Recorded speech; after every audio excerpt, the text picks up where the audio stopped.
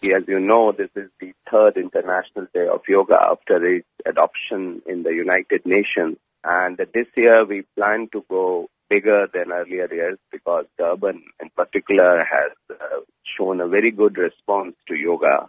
And we would need more and more people to participate in these free sessions to make it a success. What is it about yoga that you believe brings people together to allow them to share a space and find that inner peace? Yoga is a science which is basically has a very holistic approach to achieve this balance of mind and body.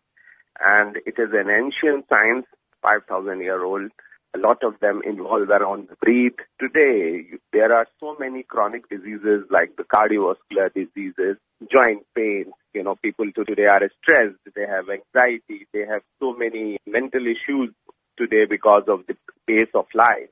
Yoga plays a very important role. The fact that the science has lived for 5,000 years, so frankly, yoga has a very proven track record. What about those that have never tried yoga before? Is International Yoga Day for them too? Yes. In fact, the International Day of Yoga is directed towards the people who have not been initiated into yoga, because that is why from this week onwards, we have a series of programs around yoga. International Day of Yoga is 21st June, but that being a working day, we are having our free sessions on 18th, which is a Sunday. The three provinces of KZN, Free State and Eastern Cape, we are having it at 13 places.